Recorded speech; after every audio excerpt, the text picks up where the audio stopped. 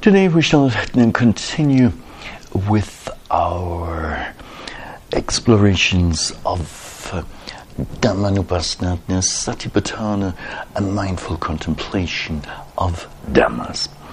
Now, as you know well, remember from previous discourses, the Buddha mentions 5 items under Dhammanupassana, Satipatthana. The first one is a mindful contemplation of hindrances. The second one is a mindful contemplation of the 5 what? Aggregates. And then we have a contemplation of the 6 spheres, sense spheres. And then as the next one, we have a mindful contemplation of the 7 enlightenment factors. And the last one, the last item, is a mindful contemplation of the 4 noble truths. Now, the instructions that the Buddha has given with regard to the 4 noble truths are very simple, to the point. Namely, one knows as it really is, this is dukkha. One knows as it really is, this is the arising of dukkha. One knows as it really is, this is the cessation of dukkha. And one knows as it really is, this is the way leading to the cessation of dukkha. Now,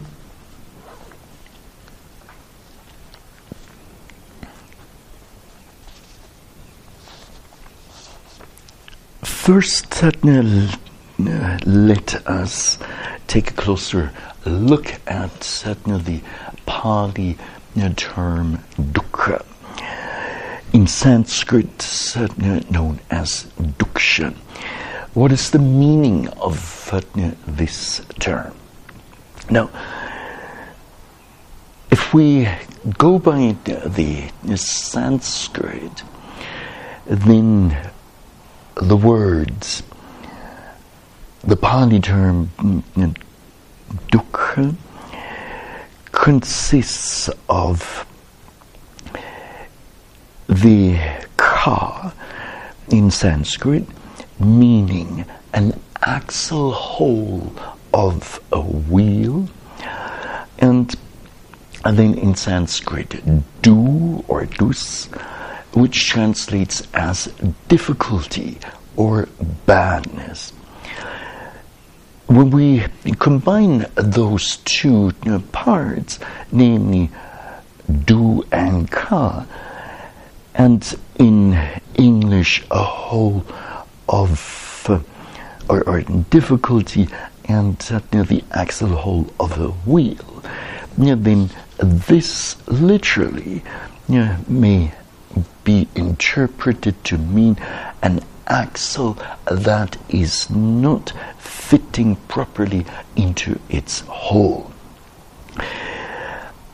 So, in other words, disharmony or friction.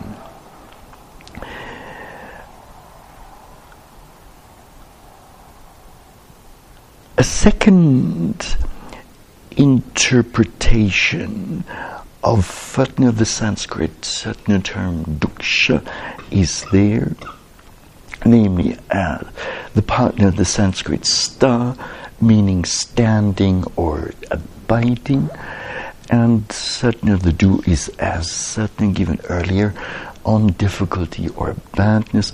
Hence, when we combine these two, then the meaning of the Sanskrit term duksha would be standing badly or uneasiness, being uncomfortable.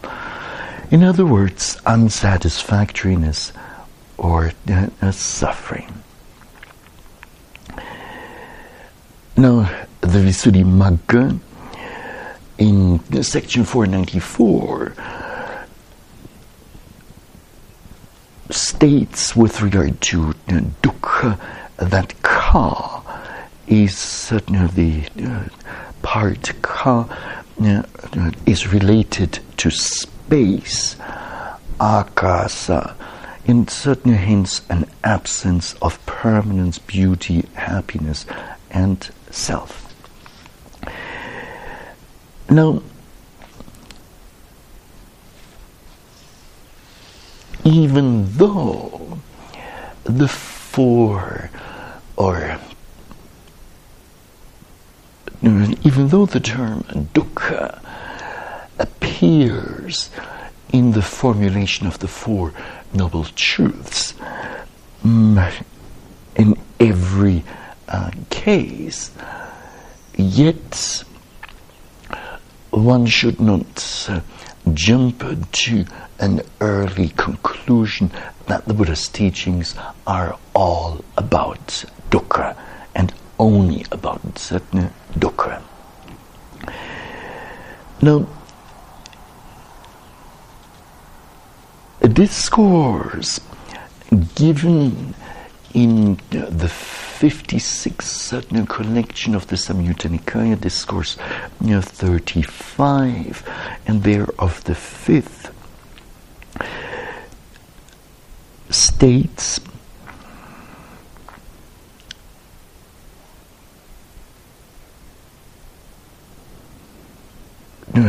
the Buddha as saying to his monastic disciples, I do not say that the breakthrough to the Four Noble Truths is accompanied by suffering or displeasure. Rather, the breakthrough to the Four Noble Truths is accompanied by happiness and joy.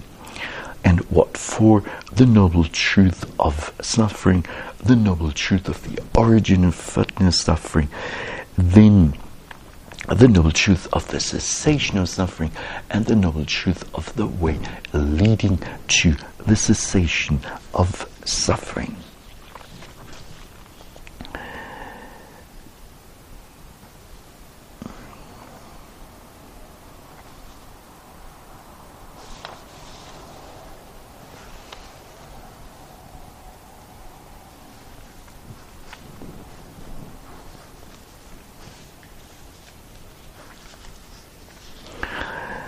Now,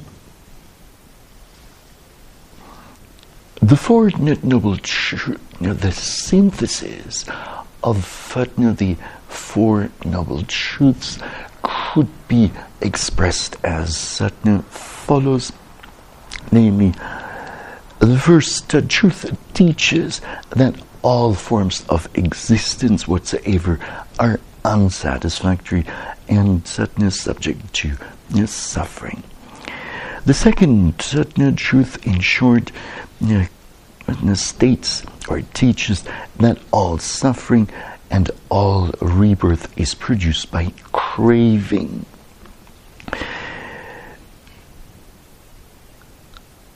And the third noble truth, briefly stated, says that cessation of craving is or results in the cessation of rebirth and suffering. And finally, it's certainly the Eightfold Noble Path that indicates the means by which to gain or bring about cessation of suffering.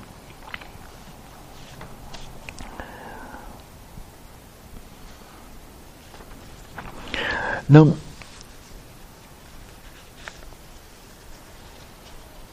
the first noble truth, namely the truth of suffering, dukkha ariya, such in the Pali scriptural language, as expressed by the Buddha himself in the Dhammacakkappavattana Sutta, so the discourse on the setting in motion the wheel of Dhamma.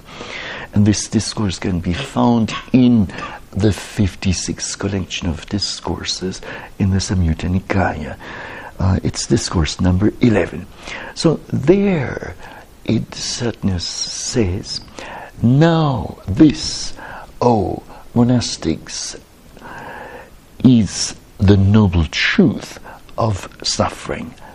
Birth is suffering, aging is suffering, illness is suffering, death is suffering, union with what is displeasing is suffering, separation from what is pleasing is suffering, not to get what certain one wants is suffering.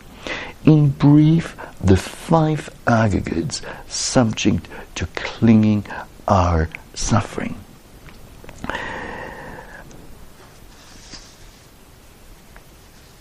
Now,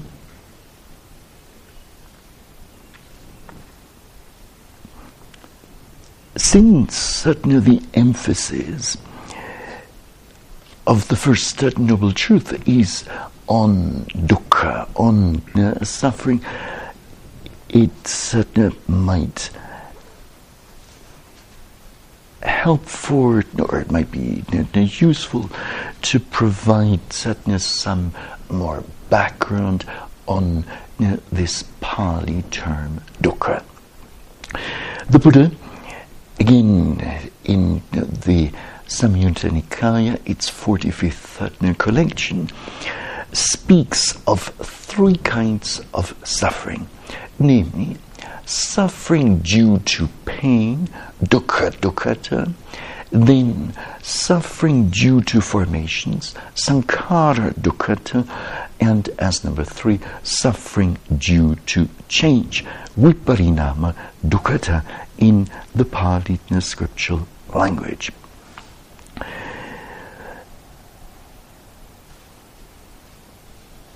Now, the first type, suffering due to pain, refers to the bodily or mental feeling of pain as actually felt.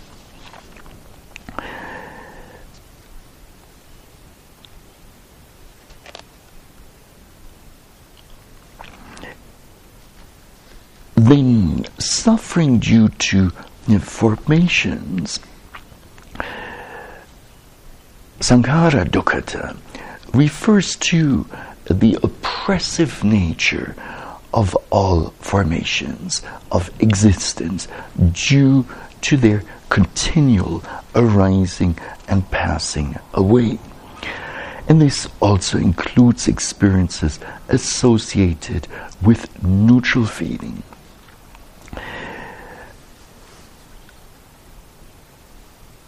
And the third certain form of suffering, suffering in change, viparinama, dukkha, refers to bodily and mental pleasant feelings because they are the cause for the arising of pain when they change.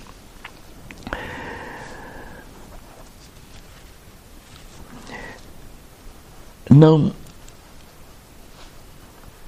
would you say that the first noble truth in using the term dukkha or suffering refers only to feeling, only to experiences that go along, that are associated with an unpleasant feeling. Is that the meaning? The only meaning? Mary, you say no? No. Achan Kimaku, you also say no? I say no. Okay. Any other opinions?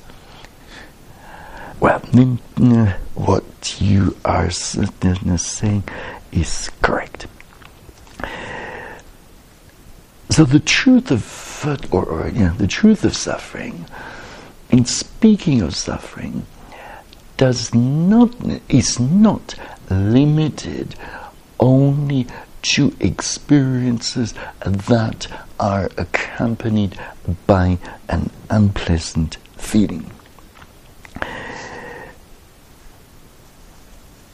Now,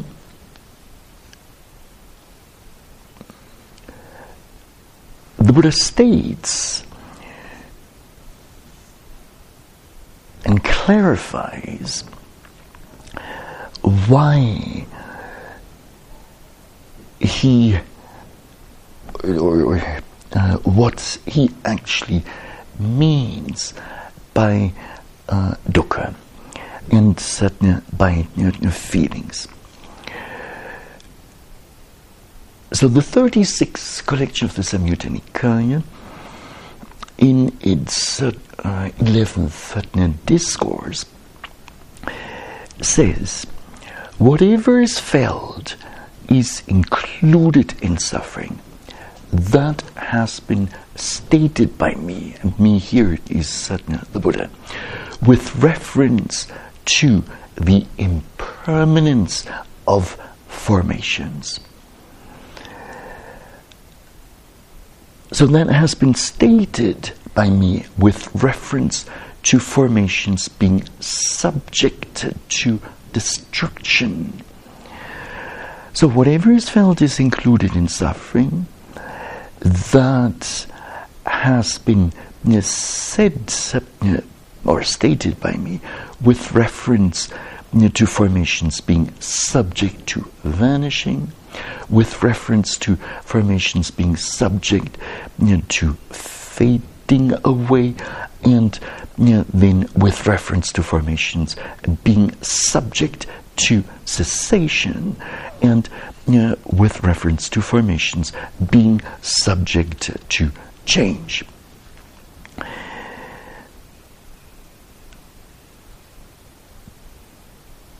Now,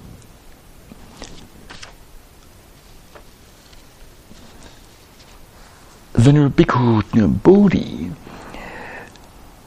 in a footnote, explains that the real reason all feeling is suffering is because all feeling is impermanent and thus cannot provide stable happiness and security.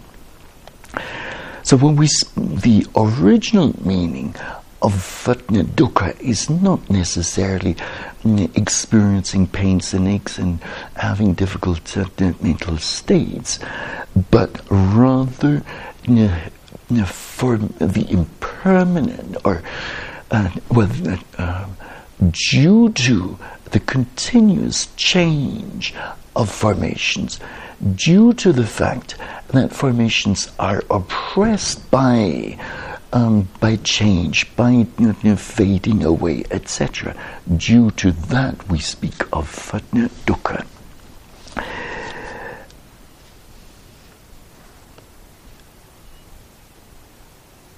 And the Majjhima Nikaya, in its third volume, section 208, also contains a passage related to feelings And there it is said that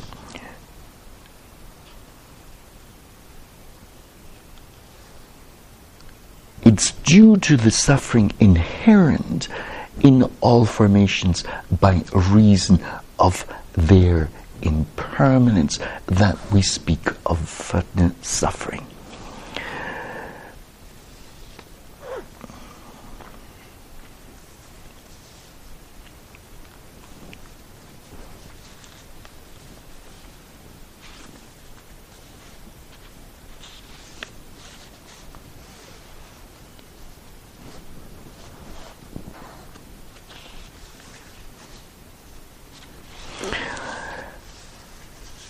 Now, when you look at the first noble truth, then you have some cases, such as birth, aging, illness, and death, that are, at least to some extent,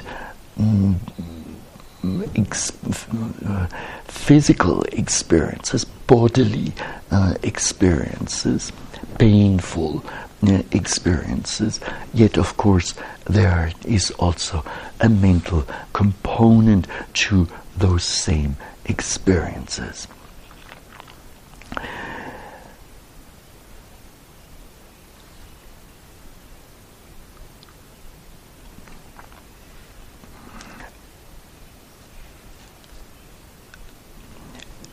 Now, this suffering nature of formations applies to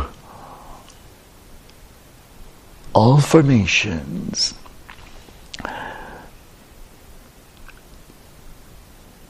applies to the five aggregates subject to clinging.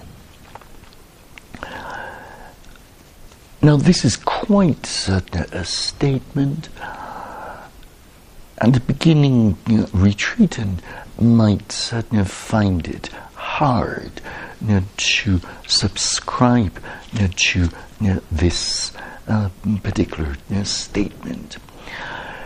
A beginning retreatant will have on some occasions, or many occasions, rather pleasing, desirable experiences, and may wonder how come that all formations are suffering. Now, when we actually do the mindfulness meditation practice, we will see for ourselves that indeed all formations, conditioned formations, without certain exception, are suffering.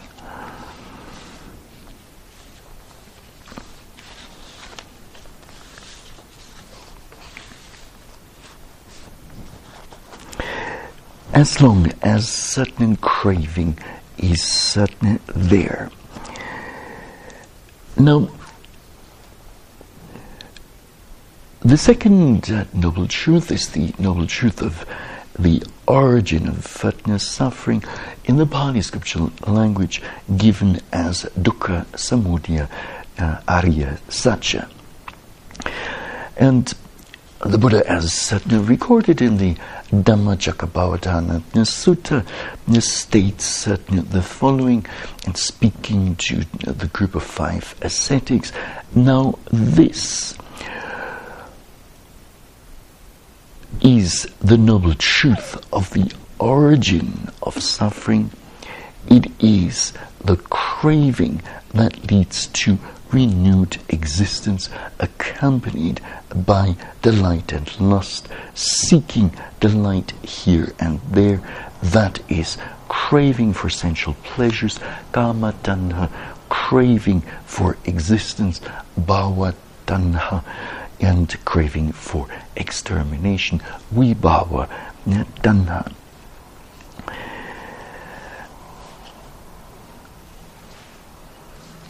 Now, it is useful to make a distinction, namely between unsatisfactoriness and between sukha. What am I saying? Suffering. So, distinction between unsatisfactoriness and suffering.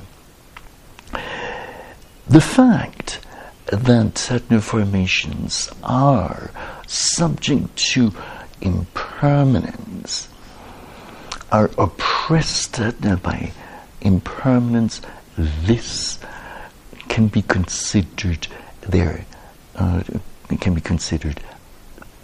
unsatisfactoriness. However,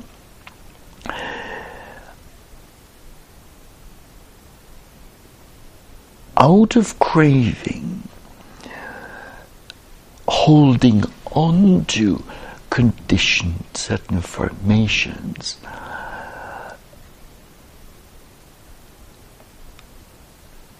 and those certain same formations not necessarily being under our control, etc., this would be can be referred to as suffering. Now, this definition of suffering, however, applies to your ordinary, ignorant worldlings. When an arahant experiences the constant change of formations, will he or she experience suffering or not? So Christina says no, you say? Suffering no. Suffering not. Dissatisfaction. Yes, correct. Mary, would you agree? Yes? So it is really helpful to make this distinction between that which is unsatisfactory and that which is suffering. And so, to the unenlightened mind, to a person who has not yet gained the Dhamma, in particular, not gained arahantship, but yet, and certain mental defilements are still present in the stream of consciousness, such a person will, due to the craving, the clinging to formations, will be experiencing suffering.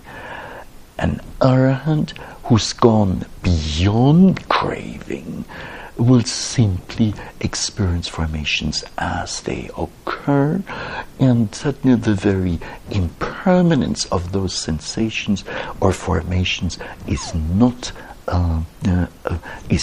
experienced as a form of suffering.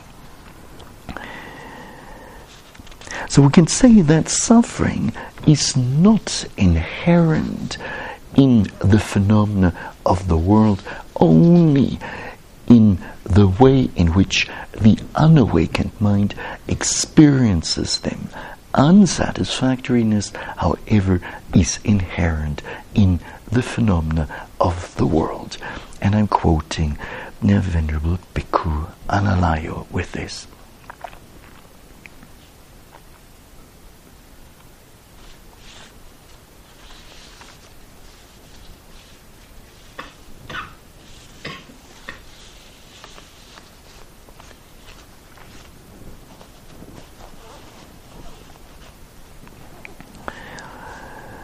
Now, the Buddha speaks not only of the existence of dukkha and the origin of dukkha, but also of cessation of dukkha, and a way leading to that cessation of dukkha.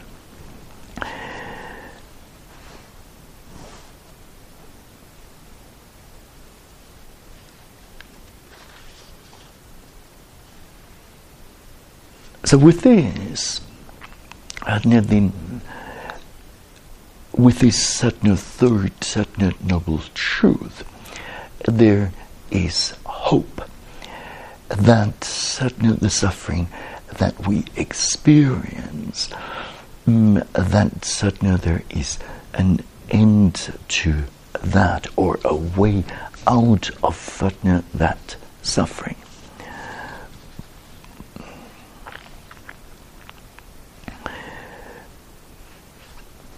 The third noble truth states, again quoting the Buddha as recorded in the Dhammacakkappavattana Sutta, now this is the noble truth of the cessation of suffering.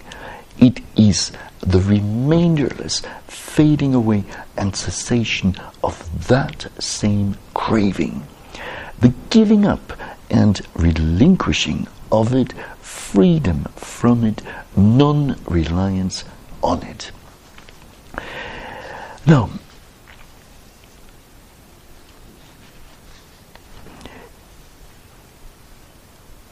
when it comes to these four noble truths, the first and second noble truth can be understood, can be related to through thinking, through ordinary life experiences. But when it comes to the noble truth, the third noble truth of the cessation of suffering, is this something that you can understand by thinking? By logical thinking, maybe? By philosophizing? Again, not. So this is something, this as well as the fourth noble truth, both of these have to be understood through direct experience.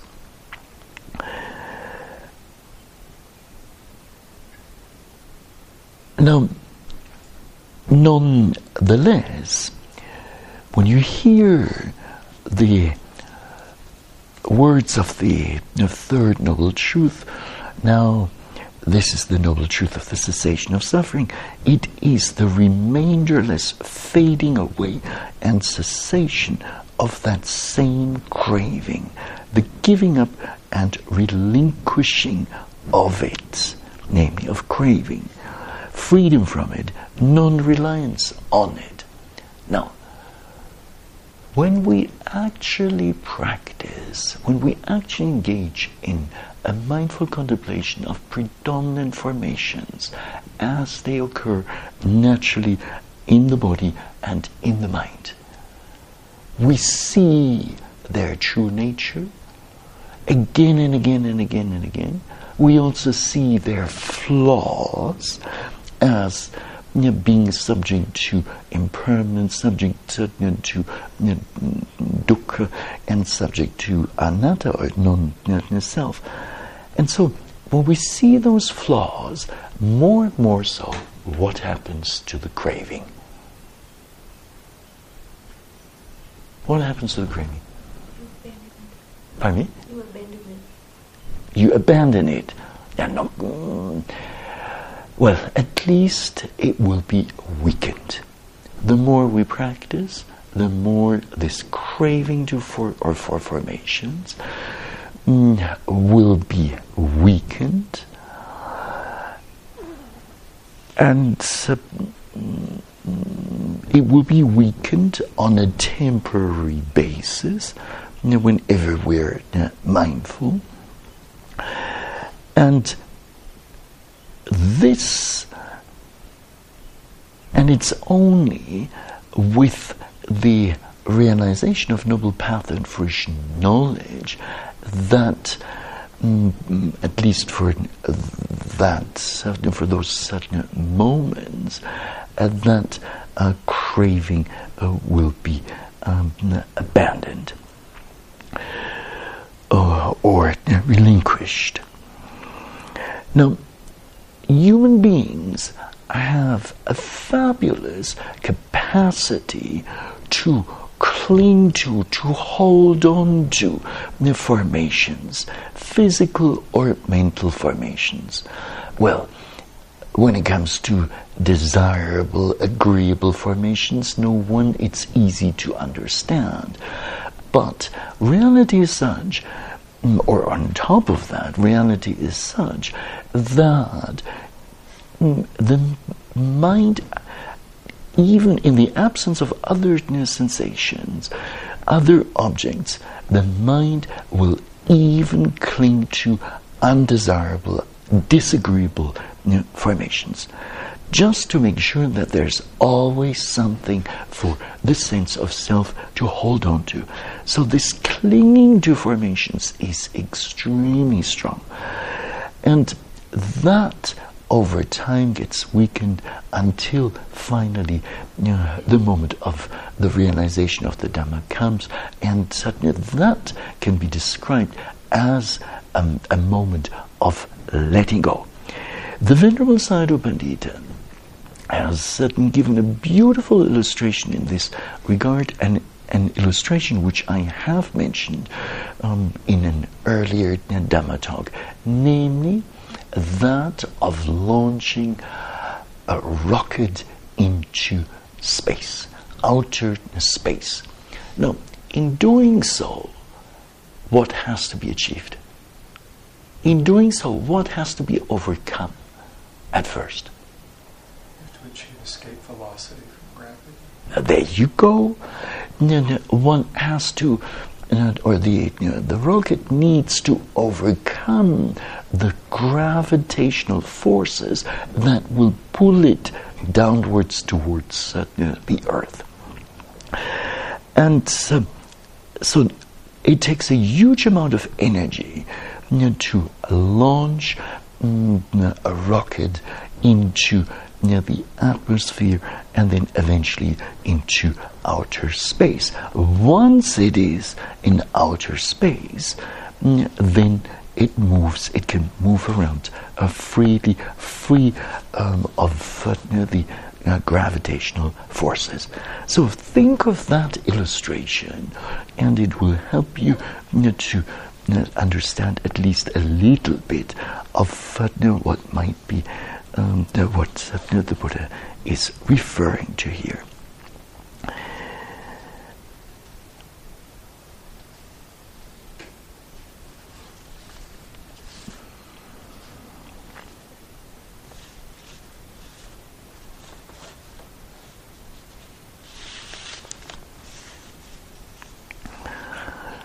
Now, the fourth noble truth is the noble truth of the way leading to the cessation of suffering, dukkha nirodha gamini patipada ariya satcha, in the Pali scriptural language.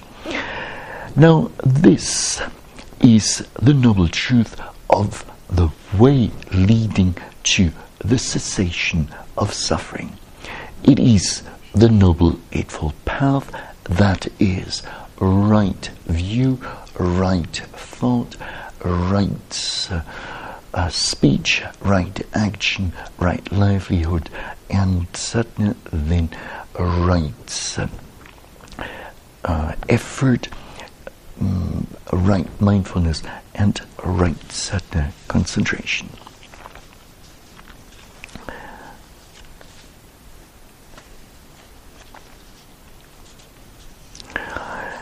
Now, again,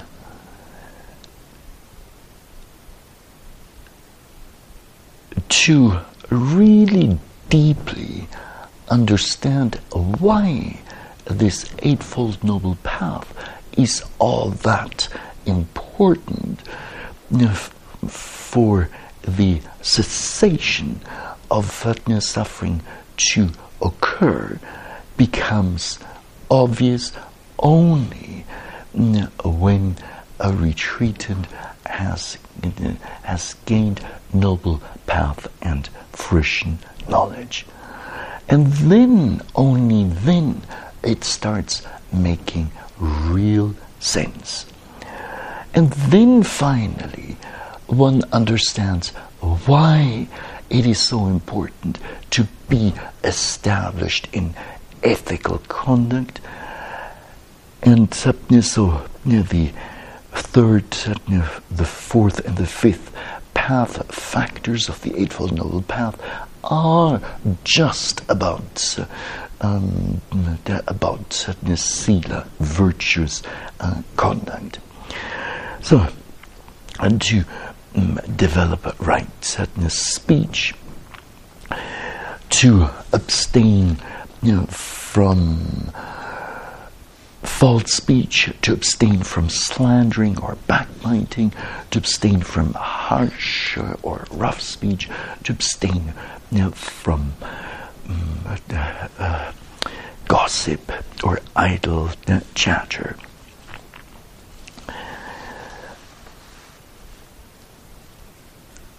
We will further come to understand along that same, or along the same line, that not only right speech is important, but also right action. And right action here refers to refraining from taking life, and this includes life of any sentient being. And it also refers to refraining from taking what is not given, so stealing, and it further includes refraining from unlawful sexual relations. So, things like adultery. Now, being well established in virtuous conduct is an important step, and would you say a sufficient step or not to realize the Dhamma? Not sufficient, obviously not. Would be nice, would be easy that way. Now, when you look at certainly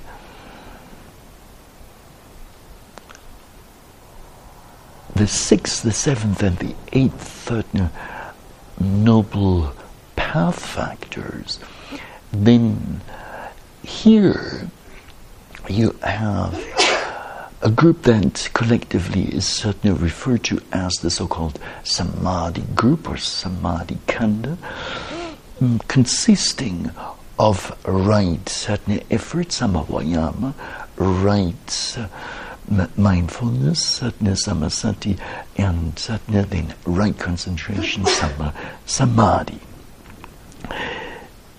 Sorry, before we go there, I forgot something. So I forgot to mention or elaborate on right livelihood. And so this is also an important aspect.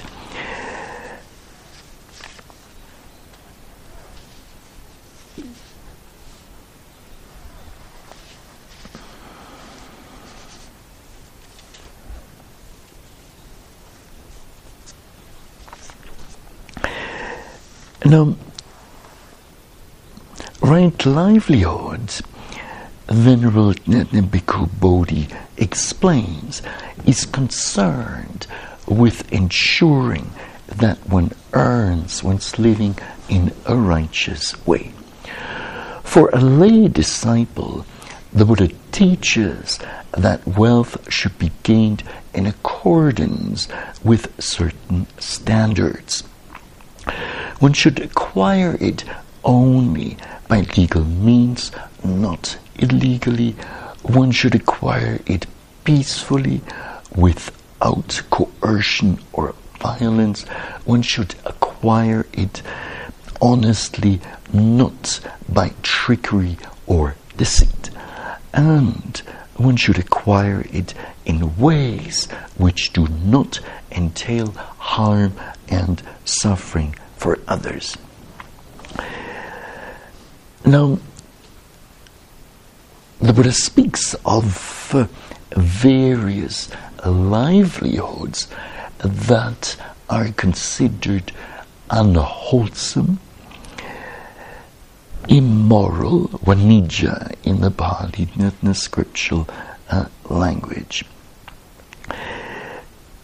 And these comprise dealing in weapons, dealing in living beings, dealing in engaging in meat production and butchery, engaging in poisons and in intoxicants. So these are considered, and rightly so, immoral, unwholesome forms of livelihood. And why is this? Because they bring harm to our fellow human beings. And not just fellow human beings, but also sentient beings.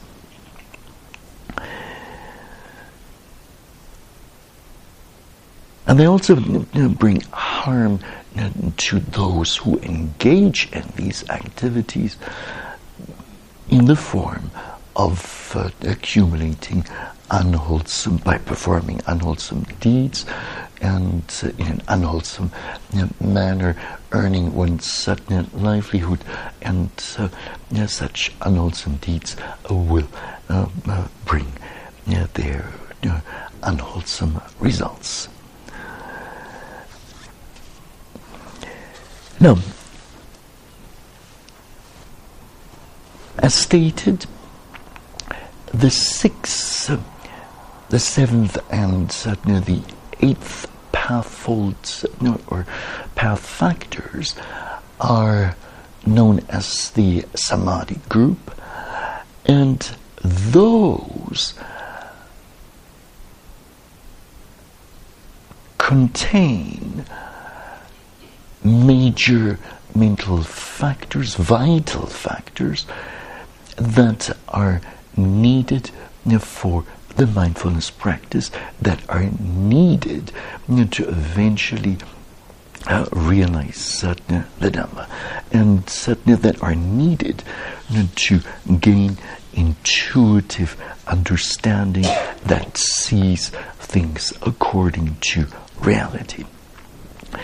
Now, by right effort, samavayama, are meant the four supreme efforts consisting in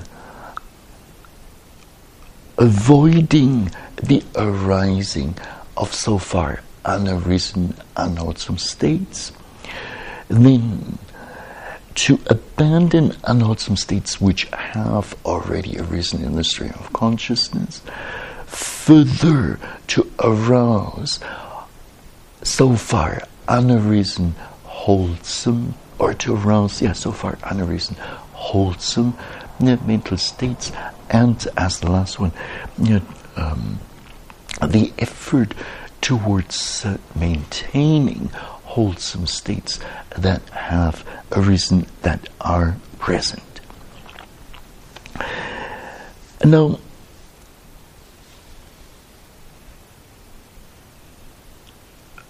By right satna mindfulness, what does the Buddha mean here? How does he explain this in the context of the Four Noble Truths? Well, very simple. The four contemplations, the four establishments of mindfulness, namely Satipatthana. So, dwelling in ardent, clearly comprehending and mindful, or with regard to the body in the body, one dwells ardent, clearly comprehending, mindful, having removed covetousness and discontent in regard to the world. And then the same thing with regard to contemplating feelings in feelings, and mind in mind, and dhammas in dhammas. So that part will be easy for you to relate to.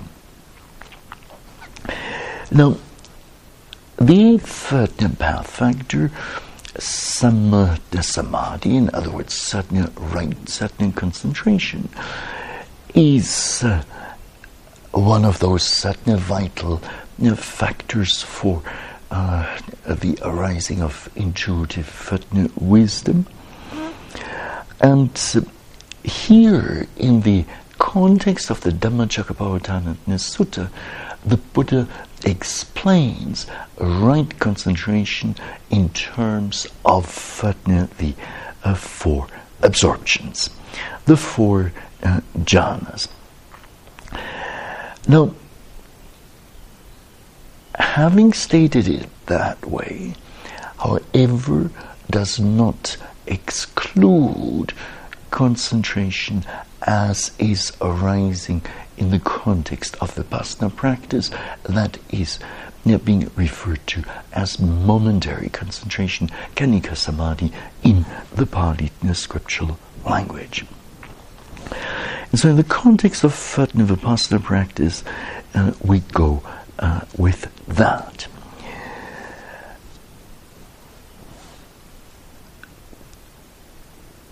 Now,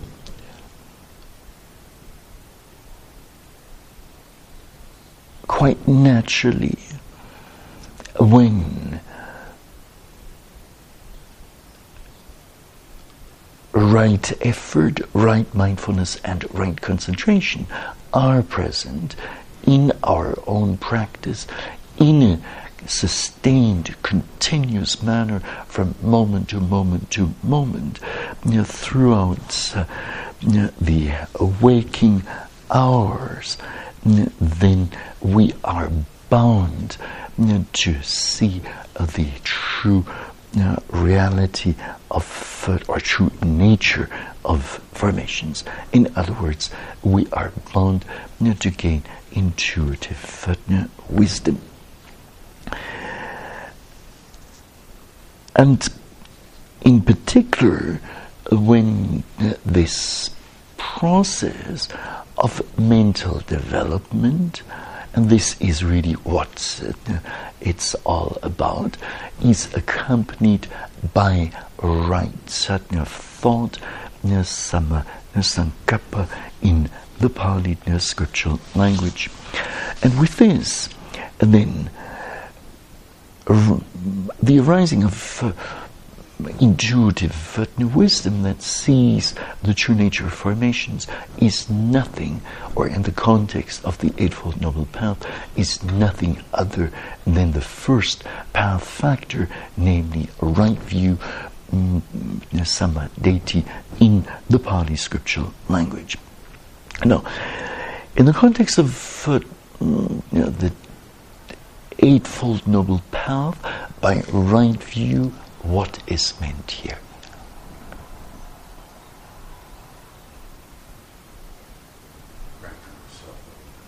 Right view, consisting of four things. We've been talking about these all. Cause and effect. Well, there you go. The Four Noble Truths themselves. That's it. So that's the definition of right view at that point. And that's of course the highest understanding in terms of right view. This does not exclude, however, other forms of earlier understanding of the true nature of formation, such as seeing, discerning mind from matter, and discerning cause from effect, etc. Discerning cause and effect, etc. Now,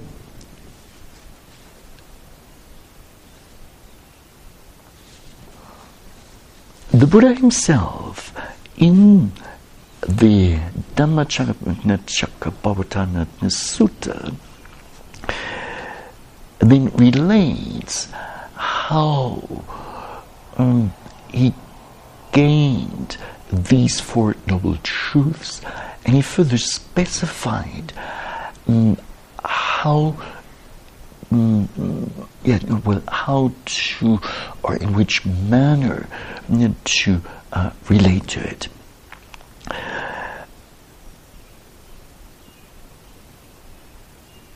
And the Buddha stipulates in that same discourse that the first noble truth has to be fully understood, fully, deeply understood. So that's the truth of suffering. When it comes to the second noble truth, namely the true noble truth of the origin of suffering, that one has to, and the origin here being craving, that one has to be, what do we have to do with that one? What do we have to do with it? Abandon it, that's it. So the craving needs to be abandoned. Now, when it comes to the third noble truth, what is required here? We want to think about it? Yes? It has to be realized. It has to be realized. There you go. And realization means we have to experience it for ourselves in a very direct manner. And it's this has nothing to do with reading about the experience, nor imagining about what this could all be about. So the actual realization, and this happens only when a retreatant in a systematic manner goes through all of the insight knowledges, step by step by step, without missing a single one, and experiencing each and every insight knowledge in a thorough manner.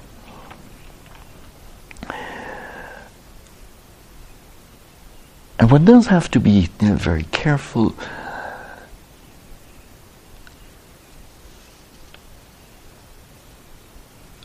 Retreatants at times are under the impression, and certainly this may turn out to be a false impression, that the Dhamma has already been realized, when maybe it's not the case yet.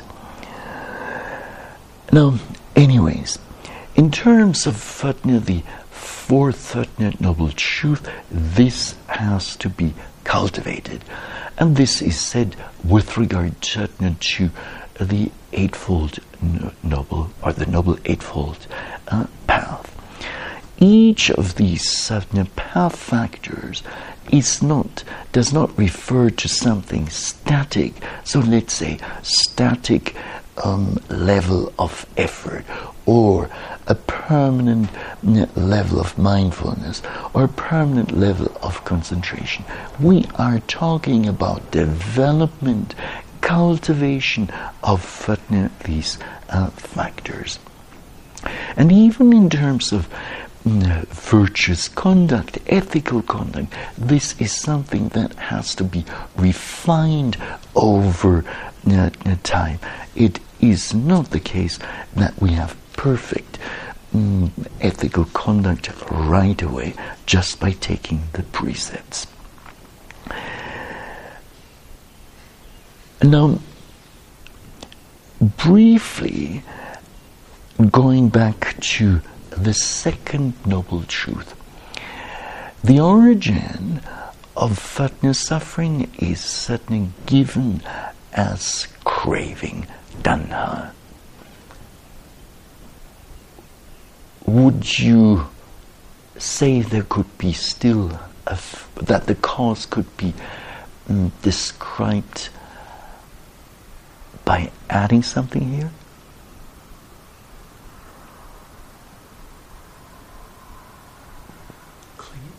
Clinging, craving, clinging. Beyond that, craving is based in what? Wrong view. Wrong view, and differently expressed? A sense of self and attachment. What about ignorance? So, craving, we crave, we cling to formations due to not properly understanding, due to our ignorance of those formations. And so it can be said that underlying the craving as the origin of suffering is actually ignorance. Now, the Four Noble Truths can be or have been described as being, as representing the very gist, the absolute gist of the Buddha's teachings. All of the Buddha's teachings, in one way or another, do fit into these Four Noble Truths. And so they are an expression of the essences of the Buddha's teachings. Now,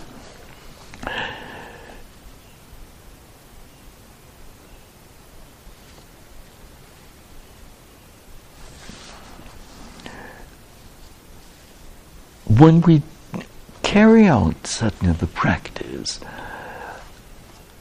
and we succeed, we do realize the Dhamma, then the following stanza from the Visuddhimagga starts to make sense.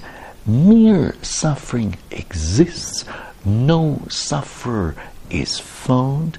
The deed is, but no doer of the deed is there. Nibbana is, but not the woman or man that enters it. The path is, but no traveler on it is seen.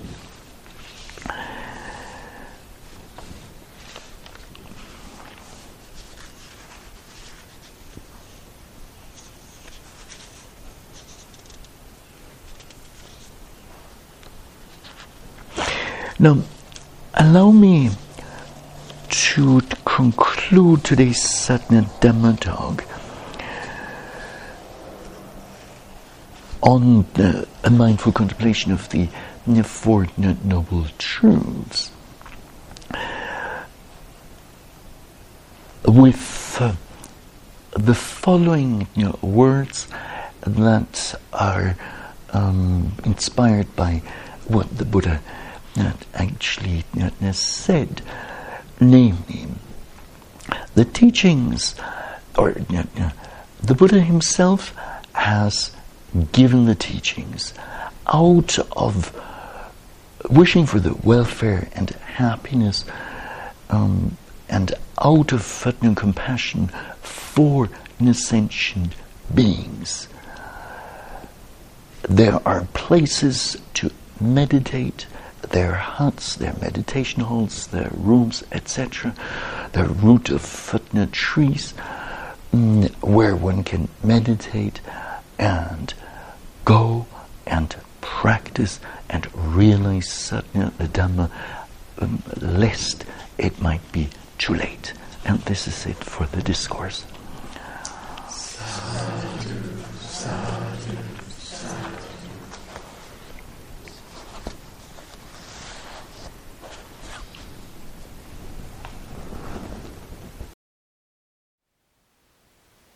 Thank you for listening.